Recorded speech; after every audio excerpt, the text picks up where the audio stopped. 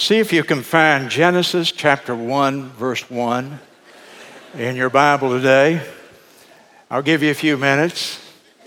Okay? Genesis 1:1 in your Bible this morning.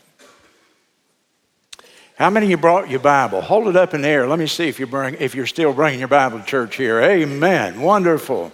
Hold them up again. Get a shot of that. Somebody turn a camera on that. Film that and leave it for your grandkids. They'll never see it again in the world of today. Amen. Wonderful. Thank you so much.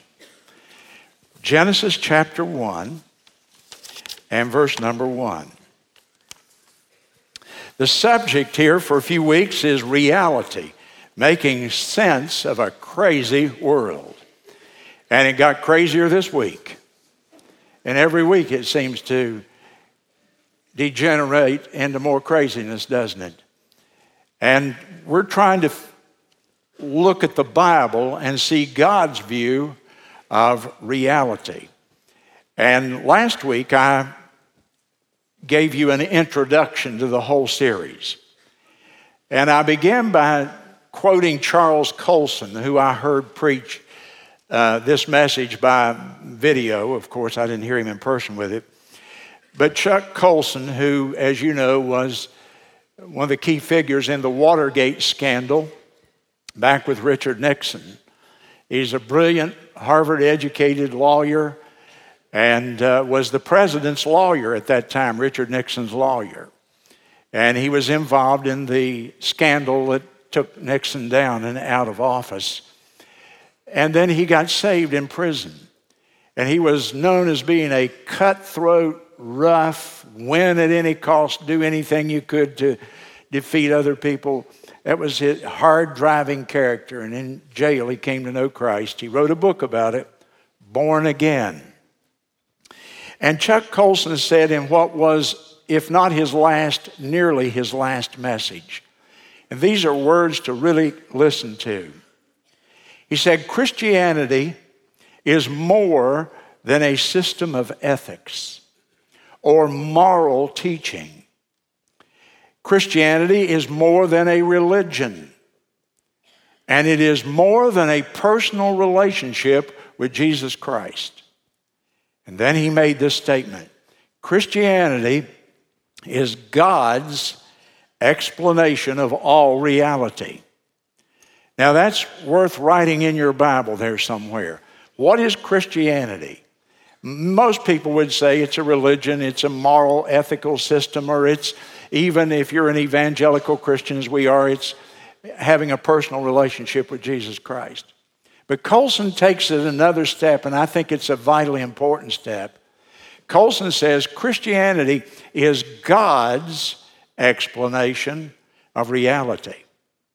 And you can look around at the world and you can come up with what you may think is reality, but honestly, we've been deceived many times about what is real and what is not real, have we not? And in this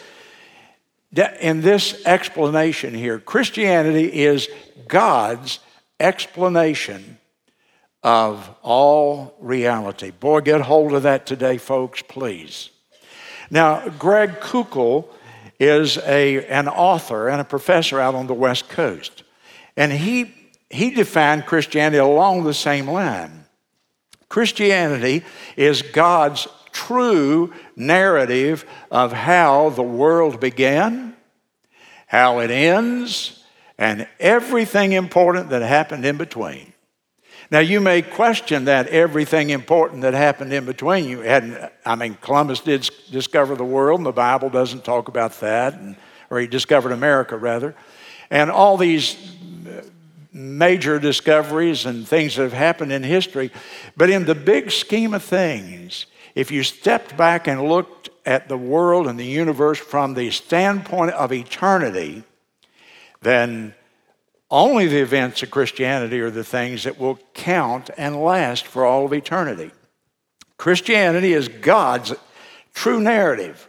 Now that word narrative, we didn't used to hear it. It's one of those cool words. It's an N word right now. Everybody, a narrative to everything. Every time you hear a news conference with political leaders now, they're using that word narrative. It's really cool. It just means a story. A narrative is a story.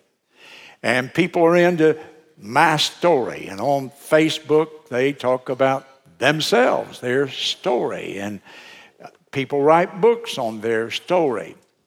Well, Christianity is God's story. It's the story of everything that happened since the world began, how it began, everything that's important in the ending and in between. Last week, I compared Christianity to two things to help you think about the subject at hand. I said, first of all, Christianity is God's story, his narrative of how things began, how they will end, and the most important things that's happened in between. So I use that. Think of the Bible as God's explanation of reality. This is the true narrative of all that God wants you to know. The second thing I compared Christianity to was that it's like a puzzle. And we've all had the experience of buying a puzzle and turning the pieces over and looking at them, and it just looks like nonsense at first. You think, we'll never work that thing. 500 or 1,000 pieces on the table staring up at you. But then you learn, as the elementary puzzle maker, which I don't have a great deal of experience. I always got bored and quit with puzzles. But at any rate, you learn to pick out the pieces that have the straight edge on them, and you frame in. And so you build the frame on the table first. And you have hundreds of other pieces, but you get the frame. And once you get the frame, then it's a little bit easier to start filling in the pieces in between. Now, the Bible, Christianity, my Christian faith is the frame for me in this great puzzle of life. What is Christianity? Christianity is the framework over which I can take all those other pieces and I can get them and put them and begin to see how they fit. Pieces like government, law, education, economics, my personal affairs. The pieces begin to fit, but you'll never complete the puzzle. You got to get the framework. And last week I said there are 7 pieces in the frame. The first one is God. The second piece is man. If I want a biblical worldview, I have to get this frame built so I can interpret life from God's perspective. And so the first and most important thing is God, and then man. And then the problem that we're all dealing with, which is sin. That's the ultimate problem. And then there is the Lord Jesus, who came to deal with sin, to take away sin. And the most important thing he did was the cross. And then the resurrection. And then ultimately the restoration of the universe back to its original purpose for which God made it, and what he will do there in the consummation of all things. Now, I needed to give you that because I want you to learn that as we go through this series of reality, making sense of a crazy world. Now this morning, I want you to look in your Bible at Genesis 1:1. I always have you to stand. I won't. It's just too short today. You can quote the text with me for the most part, can you not? Let's say it together. In the beginning, God created the heavens and the earth. In the beginning, God created the heavens and the earth. I want you to notice something that's pretty self-evident, but people today have forgotten it, I'm afraid. In the beginning, God. It begins with a person, not a big bang. If you can believe Genesis 1:1, you won't have a great deal of problems with the rest of the Bible. If you can understand that there is this being, God, and that he actually created the heaven and the earth and set everything in motion and sustains it to this day, that it is his and that he's in control, the rest of the pieces begin to slowly come in and to make a picture that you can understand of reality. Adrian Rogers said it so wonderfully. He said, if you want to understand the Bible, you have to understand Genesis 1:1. And so he said, God wants you to understand the rest of the Bible. So he hung the key right at the front door where nobody could miss it. Don't you like that? He hung the key right at the front door. And so you pick up the Bible and there's the front door. You open it up, in the beginning, God. That's the key to understanding so much of the rest of the Bible. There's a movie that's out. It may have already been in Florence. I'm not sure because it was not well publicized. It was called Is Genesis History? Is Genesis History? It's a well-made Christian film, but it's showing in the major theaters. And the whole point of the film is that God created the universe in 6 literal days.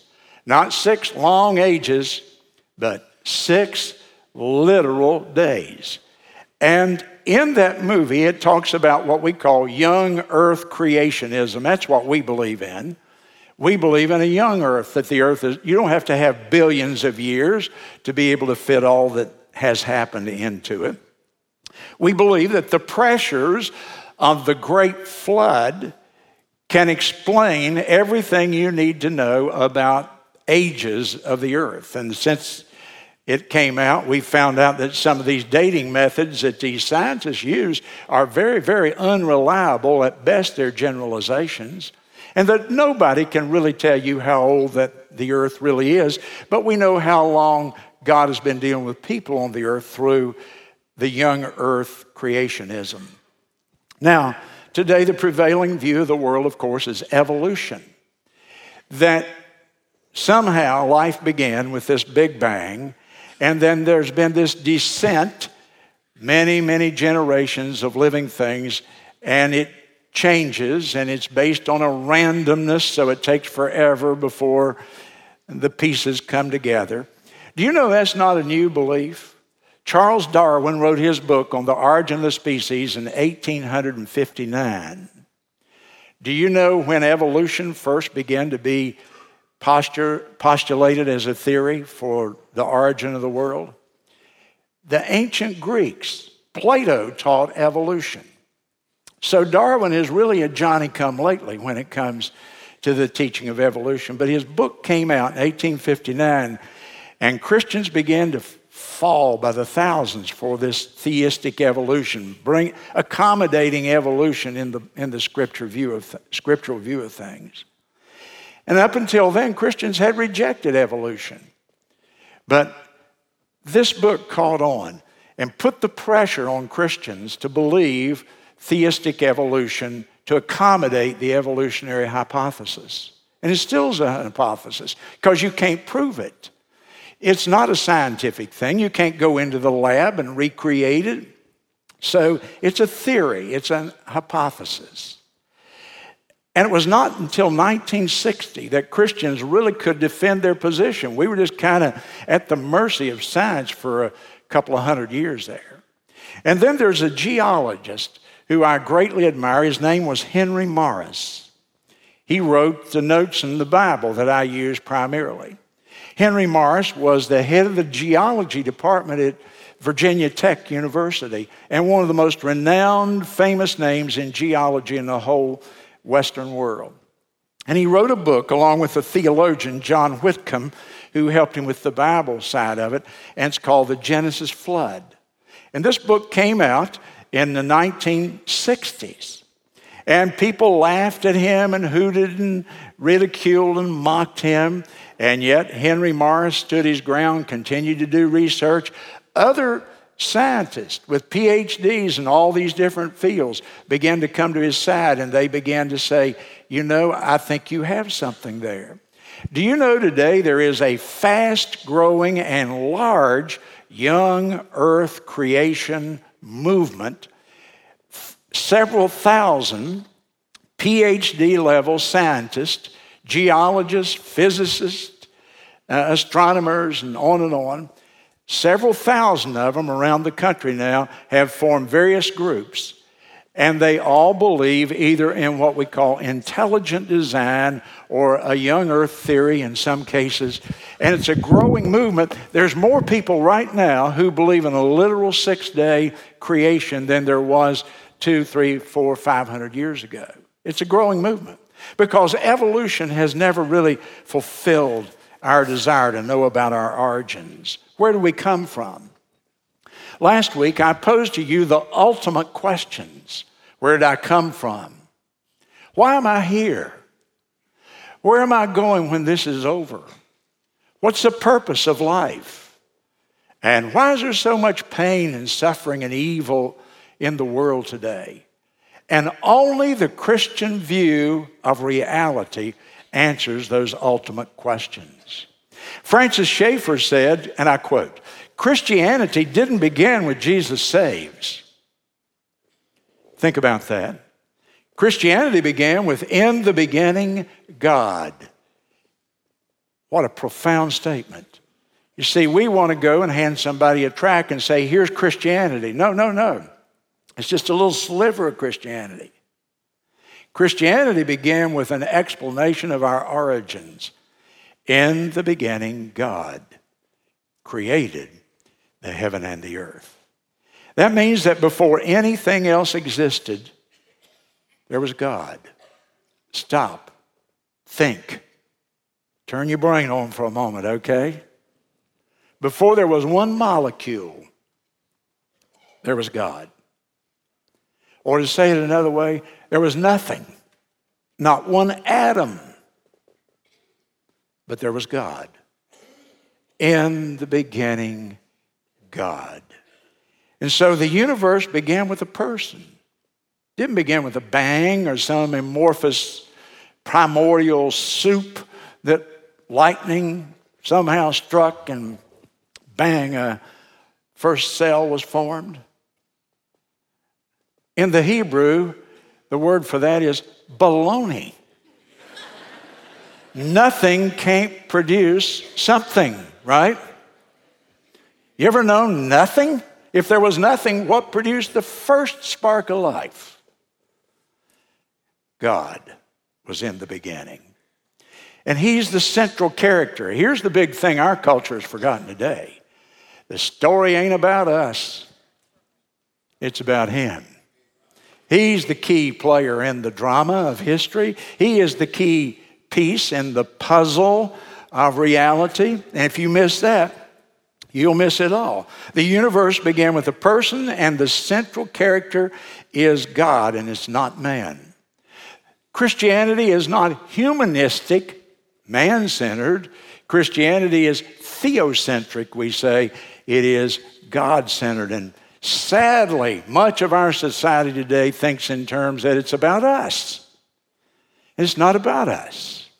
It's about him. He is the star in this drama, and we're nothing but a very weak supporting cast, as it were. And so, before there was anything, there was God. Now, you and I believe in the law of cause and effect. We know that if I do that, there was an effect that moved that, a cause that moved that. And the effect is the microphone's laying over here out of place, and I caused it. And you could leave that microphone there now for 1,000 years, and it's not going to move. It's got to have a cause to move it. And here we got a universe of billions of stars and living things here. And people want to tell us that just happened through a randomness, through a natural selection process. No, God is the first great cause. And every effect has a cause. And God, in the beginning, created the heaven and the earth. Do you know why people don't like that first verse? Because that first verse just absolutely rides over them like an army. It just devastates every other world view. Follow with me and think about it. So here's the atheist, and he says there is no God. And this verse refutes atheism. In the beginning, God. There's the polytheist who says there are many gods. And this verse says, in the beginning, one God. God created heaven and earth. And there's the pantheist who says everything is God, that the material universe is eternal, that matter and energy always existed. And this verse says everything is not God.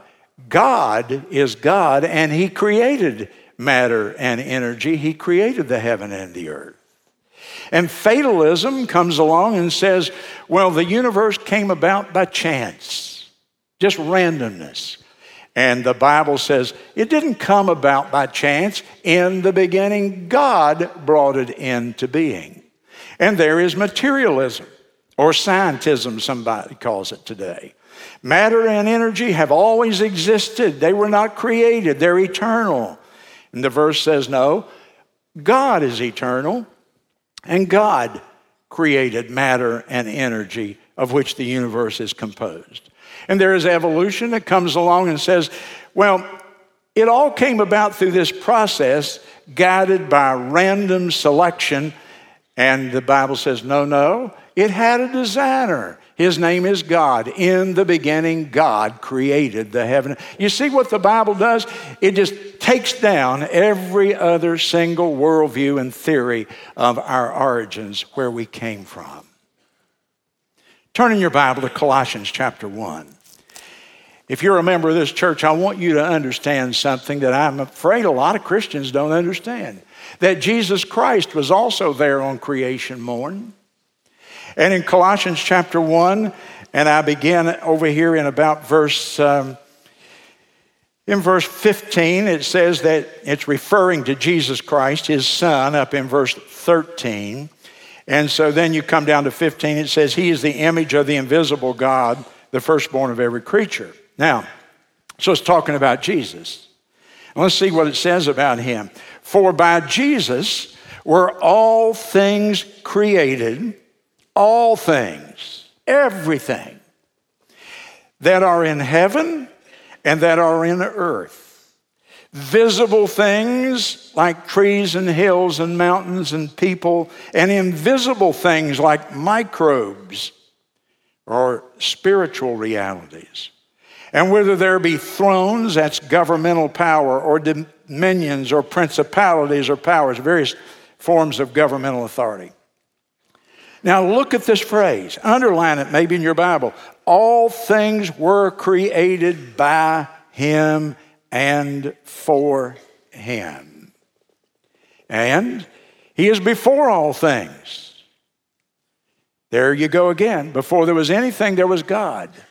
He is before all things, and look at this, by him all things consist. Or that word in the Greek has the idea of they're held together. That the reason the planets don't go flying apart and the world doesn't spin the people off of it, and the reason that things continue to exist and function is because of God's handiwork in Jesus Christ. William Barclay is a great commentator. Here's what he said, and I quote, "It is the Son who, as it were, holds the world together. That is to say, all the laws by which the world is a cosmos, an ordered system, and not chaos, are an expression of the mind of the Son of God. The law of gravity and all so-called scientific laws are not only scientific laws, but they are divine laws. They make this a reliable and a dependable world. Every law of science and of nature is, in fact, an expression of the thought of Almighty God. It is by these laws, and therefore by the mind of God, that the universe hangs together and does not disintegrate into chaos." End of quote. Aren't those powerful words? God not only created it, but God holds it together and causes it to continue to operate. So number one, the universe began with a person, not a bang. Number two, if you're taking notes with me, the Creator is not the creation. The Creator is secondly not the creation. What do I mean by that? Genesis 1:1, in the beginning, God created the heaven and the earth. There's a big teaching in it, and you're going to begin real soon now to see how relevant this is to the worldview and how different that a Bible-believing Christian is from the secularist out here in the general world and what you see on the news each evening. You see, the planet is not a person. That Genesis 1:1 tells me that the planet is not a person. The Creator is not the same as the creation. Nature, to say it another way, is not God. But you and I are becoming unique as Christians in that worldview. Do you know how many people today believe that the creation is in fact a part of God Himself? Now we call that, the official name for that's pantheism. Pan is a Greek word, means everything. So really everything is God. Pantheism, everything is God. But is everything God? Is that pulpit God? Is the flowers God? Am I God? No. Everything is not God. God is God and everything else is something different. This thing's been around a long time. When I was in high school, I had an English teacher who loved to quote Ralph Waldo Emerson. He said some good things. He also said some really crazy things too, because he was a transcendentalist. And Ralph Waldo Emerson said this, I quote from one of his writings: "The current of the universal being," with capital U and capital B, "the current of the universal being circulates through me. I am part and parcel of God." Doesn't that sound, that's probably on a poster in somebody's office. And it's more that baloney. I'm not a part and parcel of God. God in the beginning created the universe, and He created me and other people. We are not part and parcel of God. Pantheism teaches, listen to me carefully, because it's around everywhere now. It's invading America through the movies and films and science fiction especially. Be careful, be careful. Pantheism teaches that there was an impersonal spirit. We don't know what the spirit was like. It's not a person. It's more like a force. In fact, their term for it is the life force. There was this thing called the life force. And in transcendental works, it's called the universal mind. You've read that term, haven't you? Universal mind. Or being one with nature. You hear that stuff. It's pantheism. Now, if you're in the East, pantheism is called Buddhism. If you're in India, parts of Hinduism are pantheistic. But when you come to America, we had a Judeo-Christian base. You don't expect to hear pantheism. But it's everywhere. The New Age movement is totally a pantheistic movement. Totally a pantheist. Everything is God. There's just one thing in all the universe. And it's this life force, this spirit, this impersonal spirit. And this spirit is behind creation. And this spirit is in the chair and in the tree. And it's in the sea. And it's in me. I am God, so they say in the New Age. You are all little gods, of little g. And so coming up here in about a couple months, we've got an entire day that the Congress of the United States has designated as a pantheism day. Do you know that? America has Pantheism Day every spring. They call it Earth Day. And in every public school in America and every major university and in government and so on, it's a big deal. Earth Day. Recognizing this force that we don't really understand, but it's behind the creation of the universe. And you hear people say, Earth is our mother. Well, doesn't that put goosebumps on you? That makes you feel good, doesn't it? And Earth is our mother. And save the planet, because the planet, That's the source of everything for us. Open your Bible to Romans chapter 1. And let's see what God says about all that stuff. Romans chapter 1, verse 25. Romans 1 and 25, it's talking about men who changed the truth of God into a lie and worshiped and served the creature meaning the creation. All the creature there would be the universe. Men who changed God's truth, that God is separate and distinct from the universe, changed it into a lie, worshiped and served the earth, the universe, the creation, more than the Creator, who is blessed forever. And in verse 26, for this cause and others, God gave them up to vile affections, and they became totally degenerate. Romans 1:25, I just read to you, says this. Get hold of this. When you treat a thing like God, the Bible calls that an idol. And when you treat the earth as being God with a little g, you have just become an idolator. Romans 1:25, proof text. No, the creation is not the creator. The biblical narrative just has one theme, folks.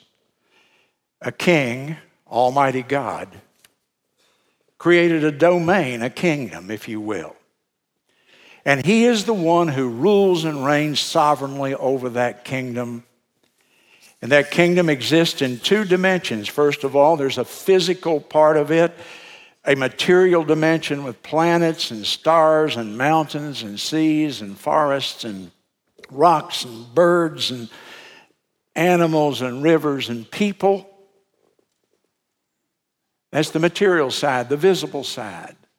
And then there's a non-physical part of that kingdom. It's spiritual, the invisible world of spirits, of souls, of mind, and of miracles. Part you can't see or touch or feel or taste or smell, but it's very, very real. And the main theme of the story is about the Creator.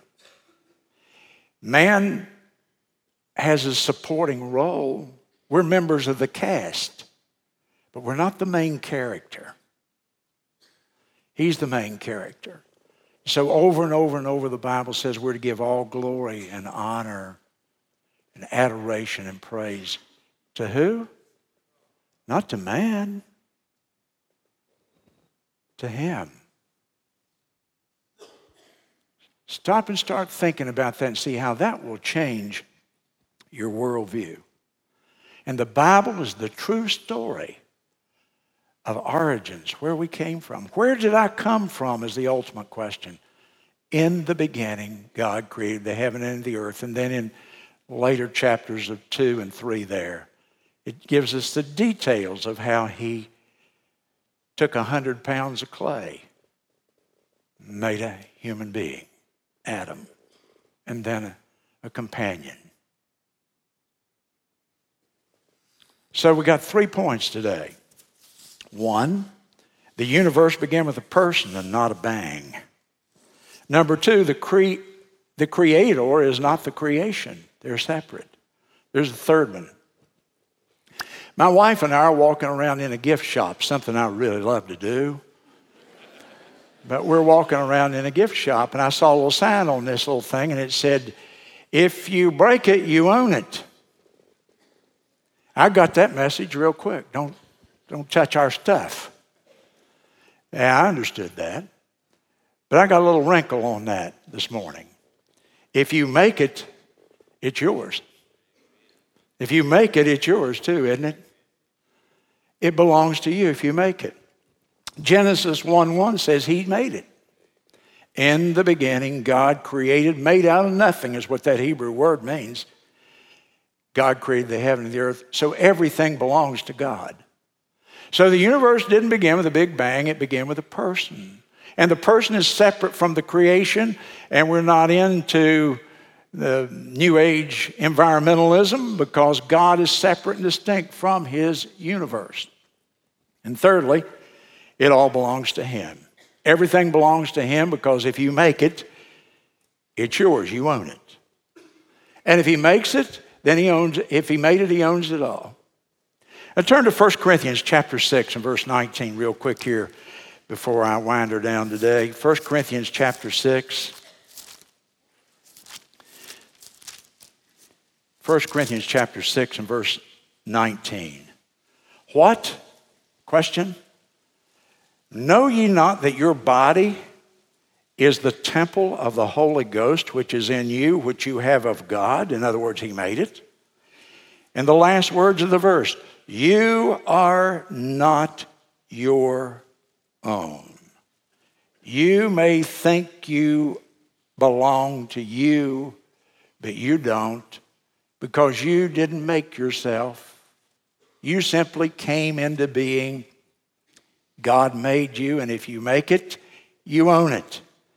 And in verse 20, you're bought with a price. And of course, that refers to God and to the Lord Jesus Christ's work for us. So let's begin to look real practical how our Christian worldview, our biblical worldview translates into practical stuff. If God made me and I'm not my own, if I belong to him, then I'm pro-life. If you believe Genesis 1:1, you're pro-life. It's that simple. Debate ended. You see, that baby that you carry in your body, women, ladies, that baby has different DNA than you do. That baby may have different chromosomal makeup than you have. It is not your body. It was created of God, and it's there. And it's a life. And we believe it's sacred because God made it and breathed into it the breath of life. And we believe it's sacred because he said, I make that baby in my own image. And trees are not in his image, and cows are not in his image, and rocks are not in his image, but babies are made in his image, every one of them, period. The image of God is stamped upon them.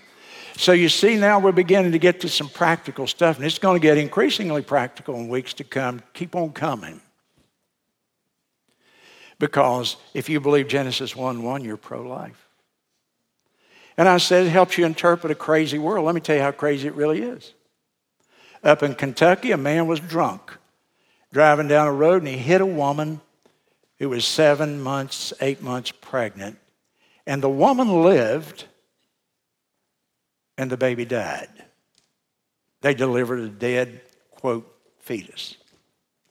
And the solicitor in the county prosecuted him for manslaughter. The solicitor in the county prosecuted him and won the case. He had killed a living human being. Though the human being had never seen the light of day, the human being was in its mother's body. It was recognized as being a person. However, that same woman could have gone to an abortion clinic, had an abortion, walked out, and been as free as the day. Same baby, what's the difference?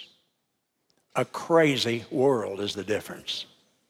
It's how crazy this world is today. It's so crazy that a girl who is now pumping herself up with steroids, but wants to be on the girls' wrestling team and is stronger than any man, she's won every wrestling event that she's had.